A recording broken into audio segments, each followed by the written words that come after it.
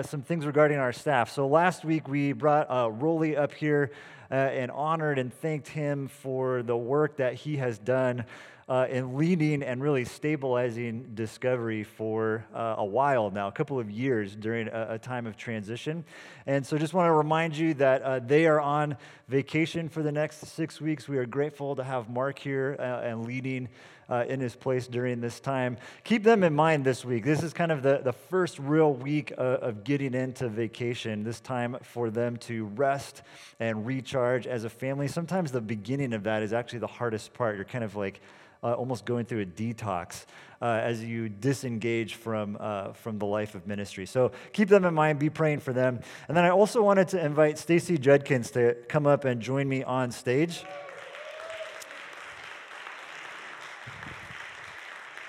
Stacy's been serving here at Discovery for the last couple of years in children's ministry, and today is her last Sunday in the classroom, and then I believe next Sunday is her last actual Sunday on staff with us. Stacy has done just an amazing job of being a very faithful, consistent presence in our children's ministry, again, during a season of the life of this church where there was a lot of chaos, there was a lot of transition. I'm sure there were Sundays you were like, I don't even know who's going to be here on this particular Sunday, but she was here week in and week out, serving and sacrificing to invest in the lives of our kids, while also at the same time working a full-time job. So we are really grateful for the 2+ years of service that you've given to Discovery. Thanks for loving the kids here and helping them just have a really great experience at church, helping them discover the good news of Jesus in so many ways. So we're really glad that you were able to do that. We wanted to say thank you to her today. So here's a note from a variety of people here at Discovery and a gift for you. And then I just wanted to pause for a moment and pray for Stacy. And then just encourage and challenge all of you here this morning. At some point today, give her a high five or a hug. Say thank you again for her faithful presence with our children over the last couple of years. So pray with me. Heavenly Father, we are really grateful for Stacy and her willingness to jump in during a time when there were a lot of holes and there was some significant need for stability and leadership in our children's ministry. Thank you for her example for the rest of us of what it looks like to be a faithful presence, a faithful servant, to serve sacrificially, to give up her extra time and a variety of resources in order to make sure that the kids here at Discovery, week in and week out, had an opportunity to hear about Jesus and build relationships with each other, be loved by adults and by volunteers who are willing to give up their Sunday morning to spend that time with them. We pray now for her as she transitions out of staff that this would be a season for her to rest a little bit and to have a little bit more space and margin in her life to be with you and to hear from you and to hear your still small voice and your leadership. She thinks about what the next area or phase of serving for her at Discovery looks like. God, we are grateful for her, for all of the folks that serve and make our children's ministry possible. We just want to honor Stacy this morning. We pray this in Jesus' name. Amen. Let's thank her one more time. Thank you.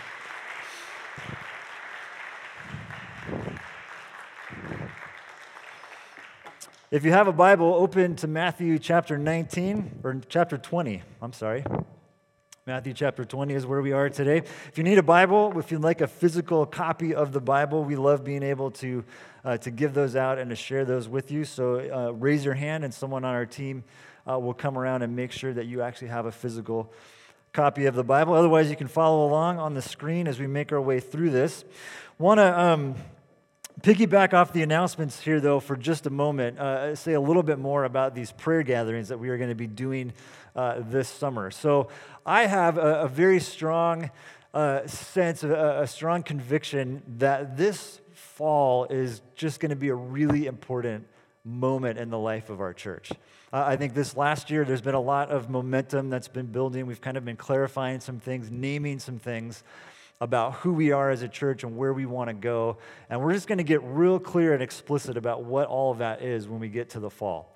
And as we start to name who we are and what we want to be as a church during that season, I think it's really important that we do that from a foundation of prayer. And so one of the ways that we want to do that is this summer, spend a couple of different moments praying very strategically for different parts of our community. And so we're going to do 4 of these gatherings this summer. The first one, again, coming up on Wednesday. We're going to be praying specifically for the city of Davis. And we thought, man, what a better place to do that than at the farmers market where our city gathers almost every single week throughout the year. And so we're going to meet there at 6. We're going to meet by the red tractor play structure. You guys know where that is? And I'll be leading this one. I'll have a couple of prompts for you. We'll do some walks around the park, pray over a couple of specific things, and then you can, go get some food or hang out at the park for as long as you want. But that'll be the first one. In July, we'll be here at the theater, not inside the theater, but kind of around this area. We'll be praying for our church. We'll be praying for other churches in Davis, and kind of using this space as a way to sort of visualize the church in Davis and how we can be praying for that. In August, we'll be in South Davis, and we'll be praying for schools as the public school system gets back into the swing of things at the end of August. We'll be praying for teachers and students and our public schools here. And then in September, we'll be on campus, and we'll be praying for students as they come back for the fall quarter. So that's a little preview of where things are going. If you have any questions about the prayer gatherings or our prayer ministry here, you can always ask me about them. And then Michaela, if you don't mind raising your hand. Michaela is one of our interns, and she's also part of the prayer team that's forming for the upcoming year, and she'd love to tell you more about what we're doing and what that looks like. All right? Speaking of prayer, let's pause for a moment, pray one more time, and then we'll jump into our conversation in Matthew. Heavenly Father, we are grateful for this time. We're thankful for the gift of another day, a beautiful day here as we begin the summer season together. Would you use this time to prepare us for the fall, to build new relationships, form deeper bonds as we get to spend a little bit more intimate time together? We pray for the people in our community who are traveling, who are out of town, who are home for the summer, whatever that might look like, depending on their stage of life. God, would you continue to move in them and speak to them? Form us in the ways of Jesus. Now, God, as we turn our attention to this text, this is both challenging and inspiring at the same time, the words of Jesus today to his disciples. Would we be a church that becomes great through serving and through sacrificing and through compassion? We pray this in Jesus' name. Amen. All right, let's begin with a story. When my daughter Marina was born, this was 2012, we were living in Boston at this time. And when you, I didn't give birth, but when you give birth, you go into this room, right, for labor and delivery. And then after that happens, they check you out, make sure you're okay. And they put you into this recovery room for a day or two just to make sure that mom and baby are doing okay. So there's this moment where we are now in this recovery room, and you kind of take a deep breath. It's been like this crazy, chaotic experience, very intense experience, and now you're able to get settled, and the baby's hopefully asleep for a little bit, and so we kind of have this like, we're here, and we're exhausted, and so we just turn on the TV for a moment just to see what's been going on in the world while we've been in the midst of this experience. And the lead news item in the Boston News on that particular day was that Dustin Pedroia, who is the second baseman for the Boston Red Sox, also from Woodland, fun fact. Okay, so this kind of makes this story even cooler now. Dustin Pedroia had left the Red Sox game in the middle of an inning, middle of the 7th inning, runs off the field because his wife had gone into labor. And so we're watching this news story, and again, we've just been through this very intense thing. Our first child is born. We're kind of like tearing up and getting emotional. We're like, we have this bond with the Pedroias, and we had kids at the same time, and it's like, you just have no control over what happens, physically. So you're just like, oh my gosh, this is so amazing. And so kind of right at that moment, I jump out of the room to, get some water or a bucket of ice or something, and I make my way down the hallway, and I run into Dustin Pedroia in the hallway. Now, I'm not the kind of person that gets like really excited about I ran into a celebrity and all this sort of stuff, but I do love sports, and I really love baseball. And at that time, if there were 2 or 3 people on the Red Sox that I would have loved to have spent some time with, Dustin Pedroia would have been absolutely at the top of the list. He's this iconic figure in Boston sports. He won the American League Rookie of the Year, American League MVP, several All-Star games, was a part of World Championship teams, and he's short. And so Bostonians love him because he's like this scrappy player who's really good, like way better than he probably should be. And so here I am in the hallway with Dustin Pedroia. And again, normally I'm like, oh, whatever, it's celebrity, not a big deal. But in this case, normal Steve would have been like, Dustin Pedroia, oh my gosh, you're here and I'm here and we both had babies at the same time and isn't this amazing? And you're the second baseman for the Red Sox and I love you and let's get a selfie. I'm from California too. Like, well, just kind of lose my mind in that moment, right? But I'd just gone through a major life transformation. I'm now a dad. I'm now mature. And so we're standing there in the hallway getting a bucket of ice or whatever it is that we're doing, and I just kind of look over at him. And this guy also has just been through a very traumatic experience. He doesn't want some guy getting up in his face about whatever, asking for a picture. So I'm just looking at him, and I kind of do the like, what's up? Right? Just very cool, knowing dad nod to Dustin Pedroia. Calmly walk back into the room, gently close the door. Amy, you won't believe what just happened. Dustin Pedroia's in the hallway. They're in the hospital at the same time as us. And so it probably woke Marina up and completely disturbed whatever kind of peace we had in that moment.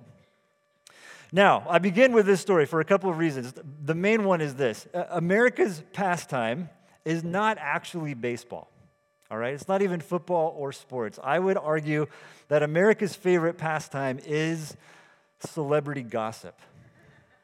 Right? We have this weird fascination with celebrities. We follow them on social media and we read these articles about them and we want to know like what were they wearing on the red carpet, and we also love it when we bump into them. We love to be close to celebrities, and when we do, we post about it on Facebook, right? This was that actual moment when this happened. My mom liked it, so that's great. This is what we do, right? We love it when we run into celebrities and we tell everyone about it, and it can be this very important moment for us. Now, this love of celebrity culture, sort of following celebrities, wanting to be close to them, it's actually forming and shaping our values. And there are a number of studies out there that show that for the emerging generations, the majority of them would put fame as a life goal ahead of things like having a steady job or owning a home. All right, think about that for a moment. Fame is a more important life goal than having a steady job or owning a home. Now, this desire for notoriety, this desire to be close to celebrities, this sort of fascination with celebrity culture should cause tension for us who want to be followers of Jesus, who are trying to follow in the ways of Jesus. And our text this morning in Matthew chapter 20 brings this tension right to the surface. So I want you to read along with me. We're going to be looking at the second half of Matthew chapter 20, beginning in verse 17, making our way through the end. Again, you can follow along on the screen or read along in your Bible with me.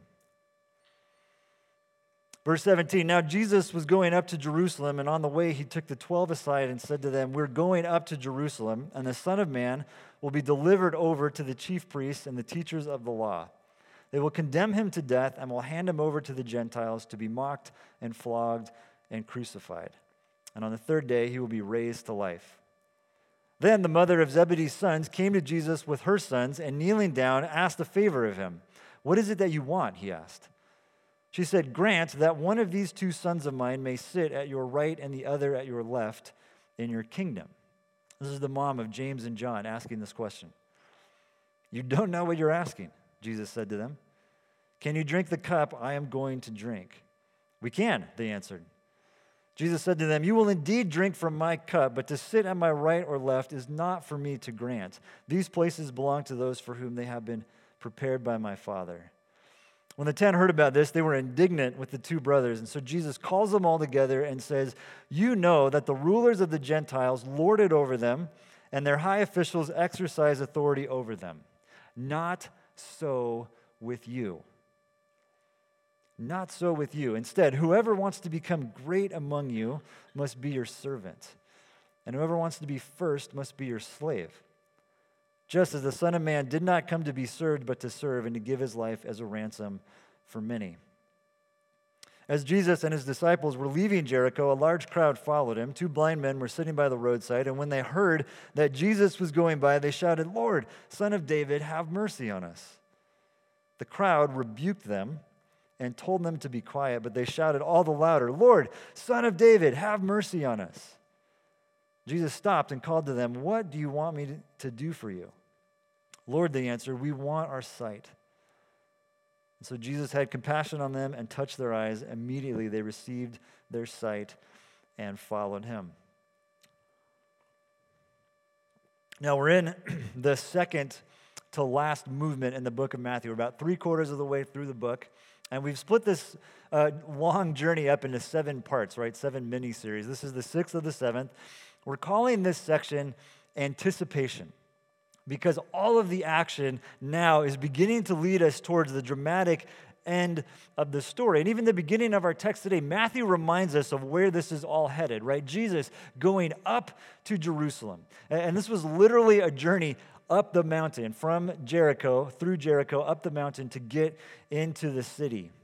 And Jesus has talked about this before. This is now the 3rd time that he's given them some insight into where this whole thing is headed.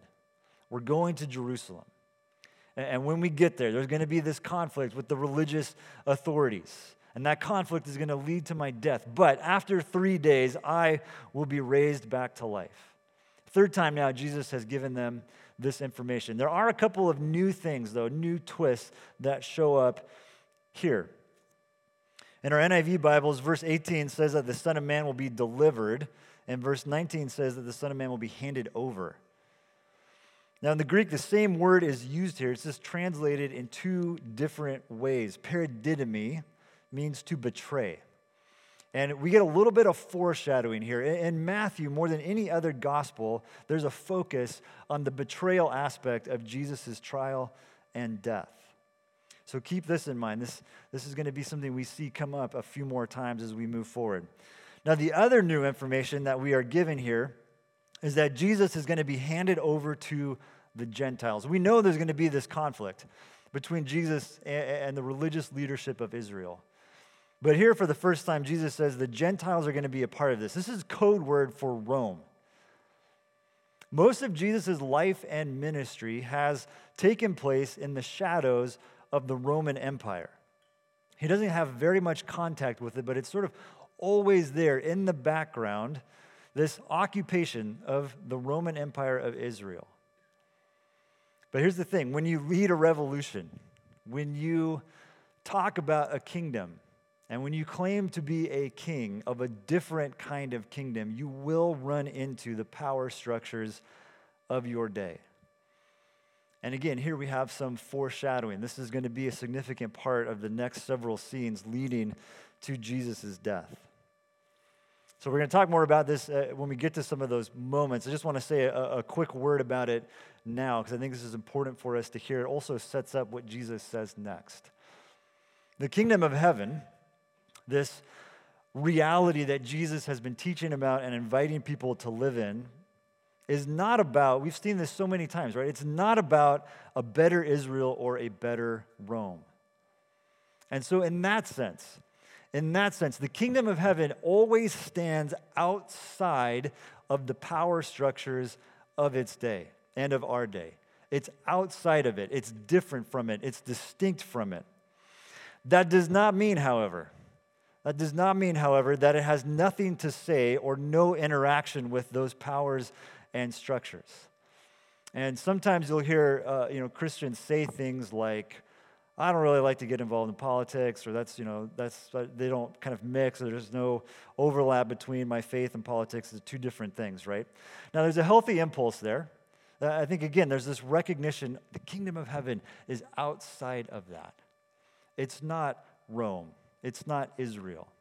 It's not Republican. It's not Democrat. But that difference is itself a political statement. When you show up somewhere, claiming a throne, proclaiming a different kingdom, a kingdom that does not align with the political powers of your day. That is a political statement, and it will ruffle some feathers. And that's putting it mildly, especially in the case of Jesus, right? This is exactly what Jesus is doing. He knows that this is going to cost him. This preaching of a different kingdom is in itself a critique of the kingdoms of his day. First, though, Jesus has to deal with this internal conflict.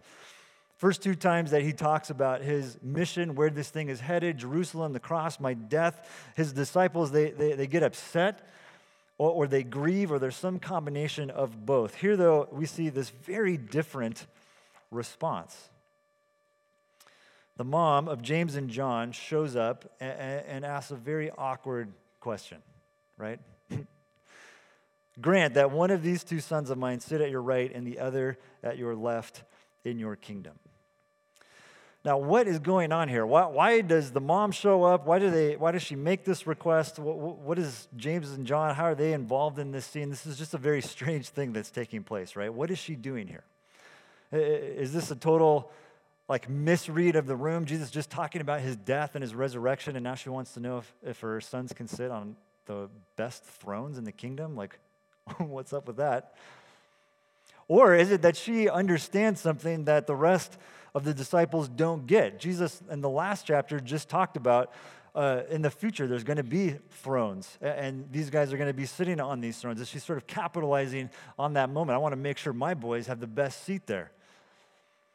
Or is it that James and John set her up? Is this kind of like, hey, Mom, do you mind going and doing this thing for us? Or is this the first century version of snowplow parenting? You guys know what snowplow parenting is? This is where parents sort of pave the way, right? Knock all the obstacles out of the way of their kids. I think we forget sometimes the disciples were most of them were pretty young, probably teenagers. And that obviously means a very different thing in that context than it does in ours. But these were young men. And so is this a mom standing up for her boys? Or is this just one of those embarrassing parent moments where James and John oh my gosh, Mom, not now, not in front of my friends. My daughter just finished kindergarten, and the last couple of months when the weather's been better, we've been riding our bikes to school. And so when I drop her off, she's now developed two requests for me. The first is that when we get there, I take my helmet off. Dad, I don't want people seeing you walk around with your helmet on. Okay, that's an easy one, no problem. I could take my helmet off. But the other one really was hard for me, okay? Because when we get to the actual goodbye moment, she's like, Dad, you can hug me, but no smooches. Oh, what do you mean no smooches? So of course I still give her a kiss. She's like, oh, Dad, why are you doing that? Already in kindergarten, ugh. But is this that kind of moment for James and John? Mom, what are you doing? Don't do this in front of our friends. Now, what happens next, I think, clarifies this for us. I think James and John very much know what they're getting themselves into here. Jesus says to them, can you drink the cup I'm going to drink?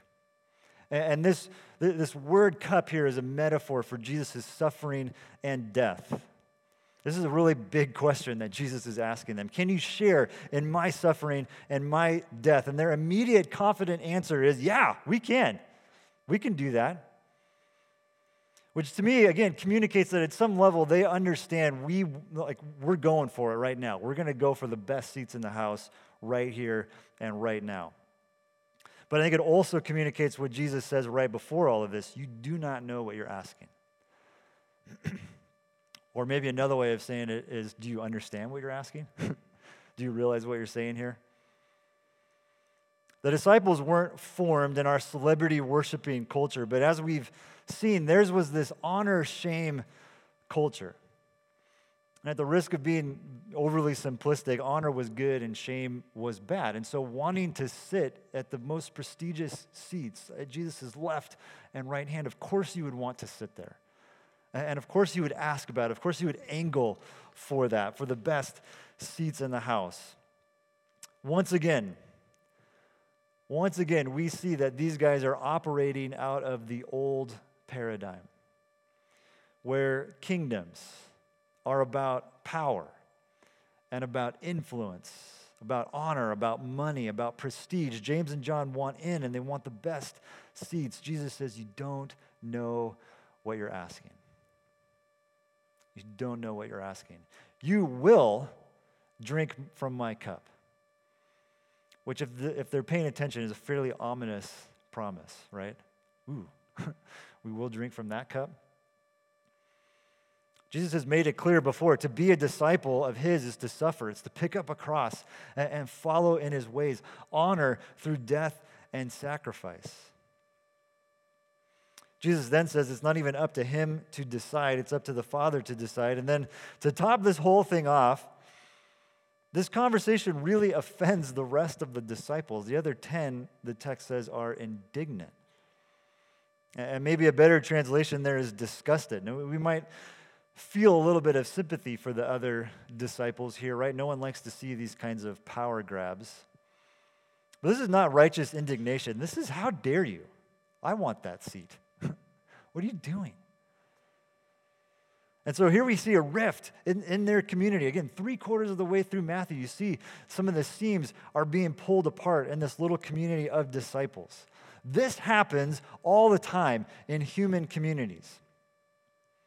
Another kid story. My kids are always arguing right now about these issues of fairness and justice, right? That piece was bigger than mine. Why didn't I get the same size? Or why does she always get to go first? This selfish human desire to get the credit, to want the position of honor, to have the best thing, to get what we think we deserve. It's present in every human community, and it will destroy every human community at some point if left unchecked. So Jesus calls them all together and says, you know that the rulers of the Gentiles lord it over them, and their high officials exercise authority over them. What Jesus does here is so brilliant. This is such great leadership. He gathers them all together, all 12 of them, and he begins to reorient them. This is good teaching, good vision casting. It begins with what is. You know how it works in the Roman Empire. Authority lorded over people, and then he begins to paint a picture of what could be. Good leadership takes you from here to there, from the old paradigm into the new paradigm. Jesus says this request that you have made, this reveals that your thinking is, again, stuck in this old paradigm. And so here Jesus says what I think is one of the most important things he says in the entire book of Matthew. He says, not so with you. Not so with you. Jesus, who teaches in parables, who pushes us towards discernment more than answers, who pushes us towards questions more than certainty, here in this moment makes this point very, very clear. Not so with you. Authority in the kingdom of heaven is radically different than in the kingdoms of the world. The last shall be first. Whoever wants to be great among you must be your servant, and whoever wants to be first must be your slave. Just as the Son of Man did not come to be served, but to serve and to give his life as a ransom for many. Jesus reorders power and authority here in two really important ways. First, primarily through his example, giving himself up as a ransom, coming not to be served, but to serve, choosing this downward path. And Jesus uses two very charged words here, right? Servant and slave. This might make us uncomfortable at some level, but this is the Son of God using these words to describe himself and his mission. The world is put back together. Right relationship is possible because Jesus gave up his power and his authority for our sake. Second, he reorders power through community. He tells his disciples, this is what it's going to look like for you. Not so with you. The expression of the kingdom of heaven on earth is the church. And the church is always at its best when it gives itself away, when it models this downward trajectory that Jesus, the example of Jesus that he gave for us. I think this raises some serious and significant questions for us. What if we repented of our desire to be in power? Our need to be right? Our need to have our guy win a particular election? Our need to be victorious in the culture war, to have a seat at a table of power, to have our movies played in Hollywood? What if we repented of that and instead focused on giving ourselves away individually and as a community? What would that look like? Well, Matthew gives us a picture of that right away. The very next scene, Jesus and his disciples leave Jericho, continuing up the hill towards Jerusalem, and this large crowd begins to follow them. Again, this idea of anticipation. These people are like, ooh, it's going down. We're going to Jerusalem, to the capital, to the temple. Something significant is about to happen. And as they make their way there, two blind guys begin to shout at Jesus to have mercy on them. Now, there's a bunch of interesting parallels between this scene and the one that comes right before it. In both scenes, Jesus is headed towards Jerusalem, right? Towards his destiny, on mission, towards the cross. In both scenes, he allows his mission to be interrupted by a request. And in both scenes, Jesus asks this immensely clarifying question: what do you want? What do you really want here? Both scenes involve two men, and both scenes involve bold asks, despite the indignation or the rebuke of the others in the audience. But how different are the requests? How different are the questions that are asked here? Let us sit in a position of power versus help me see. What if James and John, what might Jesus' response to James and John have been if that was their question? Jesus, we just want to see. We see at the very end here, Jesus has compassion on them. He touches them, does a miracle, restores their sight, and he gains two new followers. What happens right after? Jesus tells his disciples, not so with you. He lives it. He gives them an example. This is a living parable of what he has just taught them. Jesus allows his earth-saving mission to be interrupted by two blind beggars on the side of the road. They're desperate. They go to the right place looking for help, and this is who Jesus came for. We've seen this so many times in our journey through Matthew, right? Came for the blind, both literally and spiritually. For us, we're so often blinded by the pursuit of greatness, by celebrity, by fame, by notoriety, this desire to live our best life now, that we miss what Jesus is doing right in front of us. And we often miss the people that he is most drawn to, the people that he has compassion for over and over again. Now, a couple thoughts for us as we come in for a close here. 2 times today, Jesus asked this question, what do you want? What do you want? In my experience, many Christians are conditioned to downplay this question.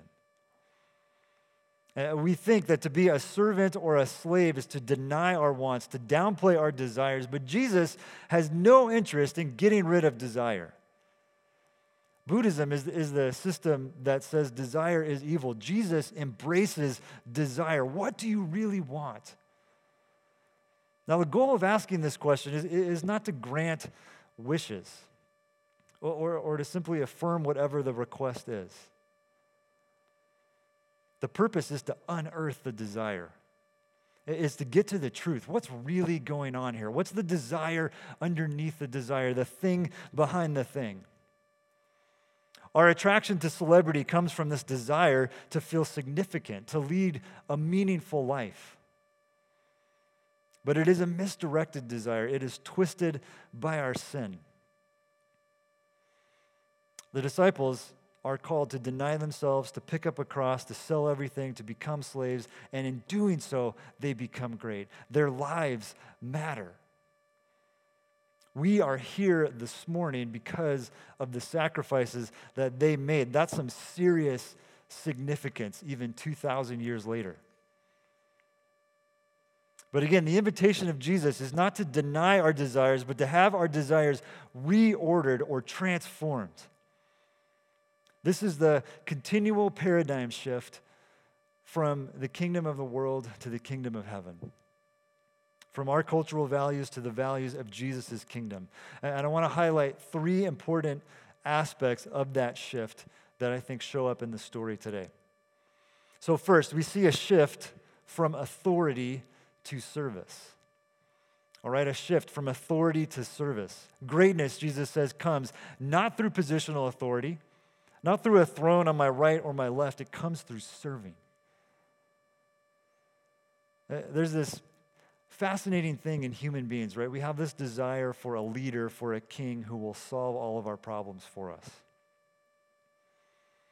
The power of the kingdom of heaven, though, is that it is always giving its power away. Our king does not come in domination, but in compassion.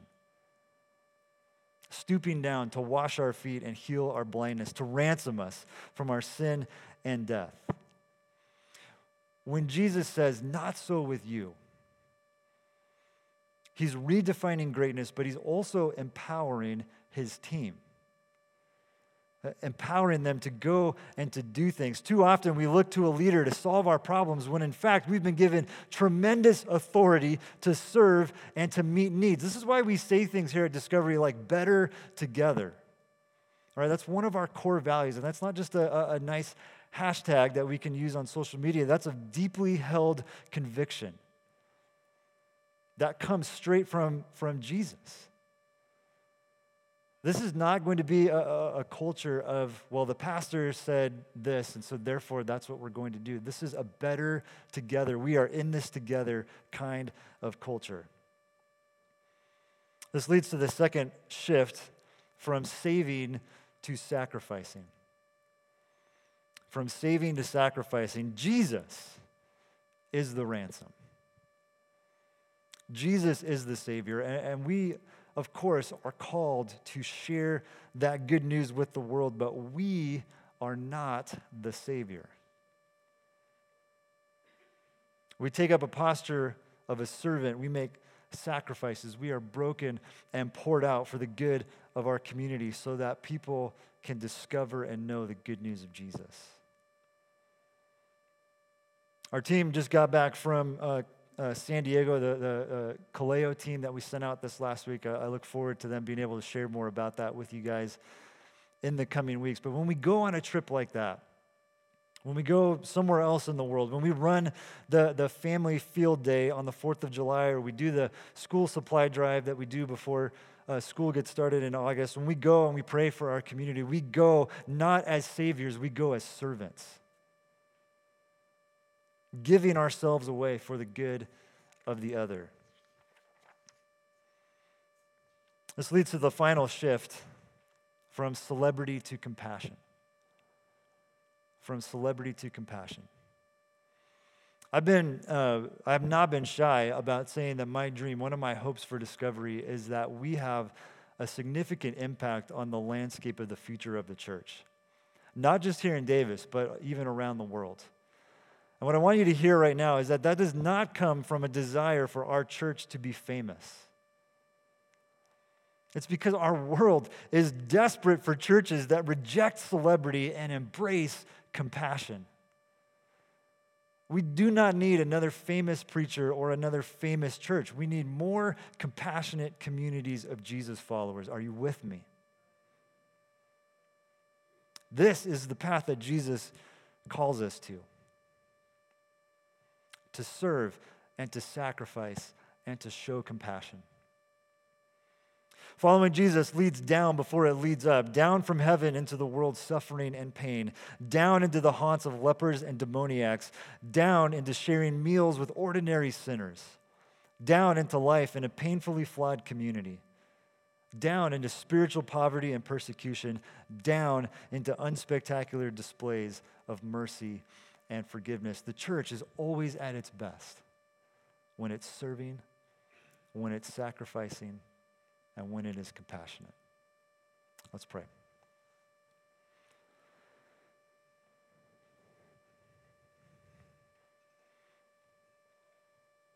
Father, we are so grateful that Jesus came not to be served, but to serve.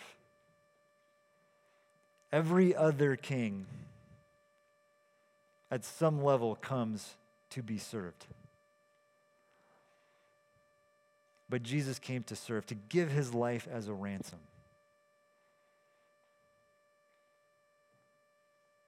Not considering equality with God something to be grasped, he emptied himself, taking on the role of a servant. And dying in our place that we might have life, that we might have right relationship with you and with each other, that we might be able to serve in a kingdom that will last. That will last all the way through eternity. And so we are so grateful this morning for Jesus' death, for his sacrifice, for what that means for us, that we can enjoy eternal life, right relationship with you and with each other. God, we pray now for those of us in this room as we continue to process this, there might be a shift that we need to make this morning towards serving, towards sacrificing, towards compassion. God, too often we get caught up in our own thing and our own stuff, our own want to be at the center of the action. But you are at the center of the action, and you invite us to be a part of that. So God, continue to reorder our desires, reorder our hopes and our dreams and our wants around the things that you care about most. We pray all of this morning in Jesus' name. Amen.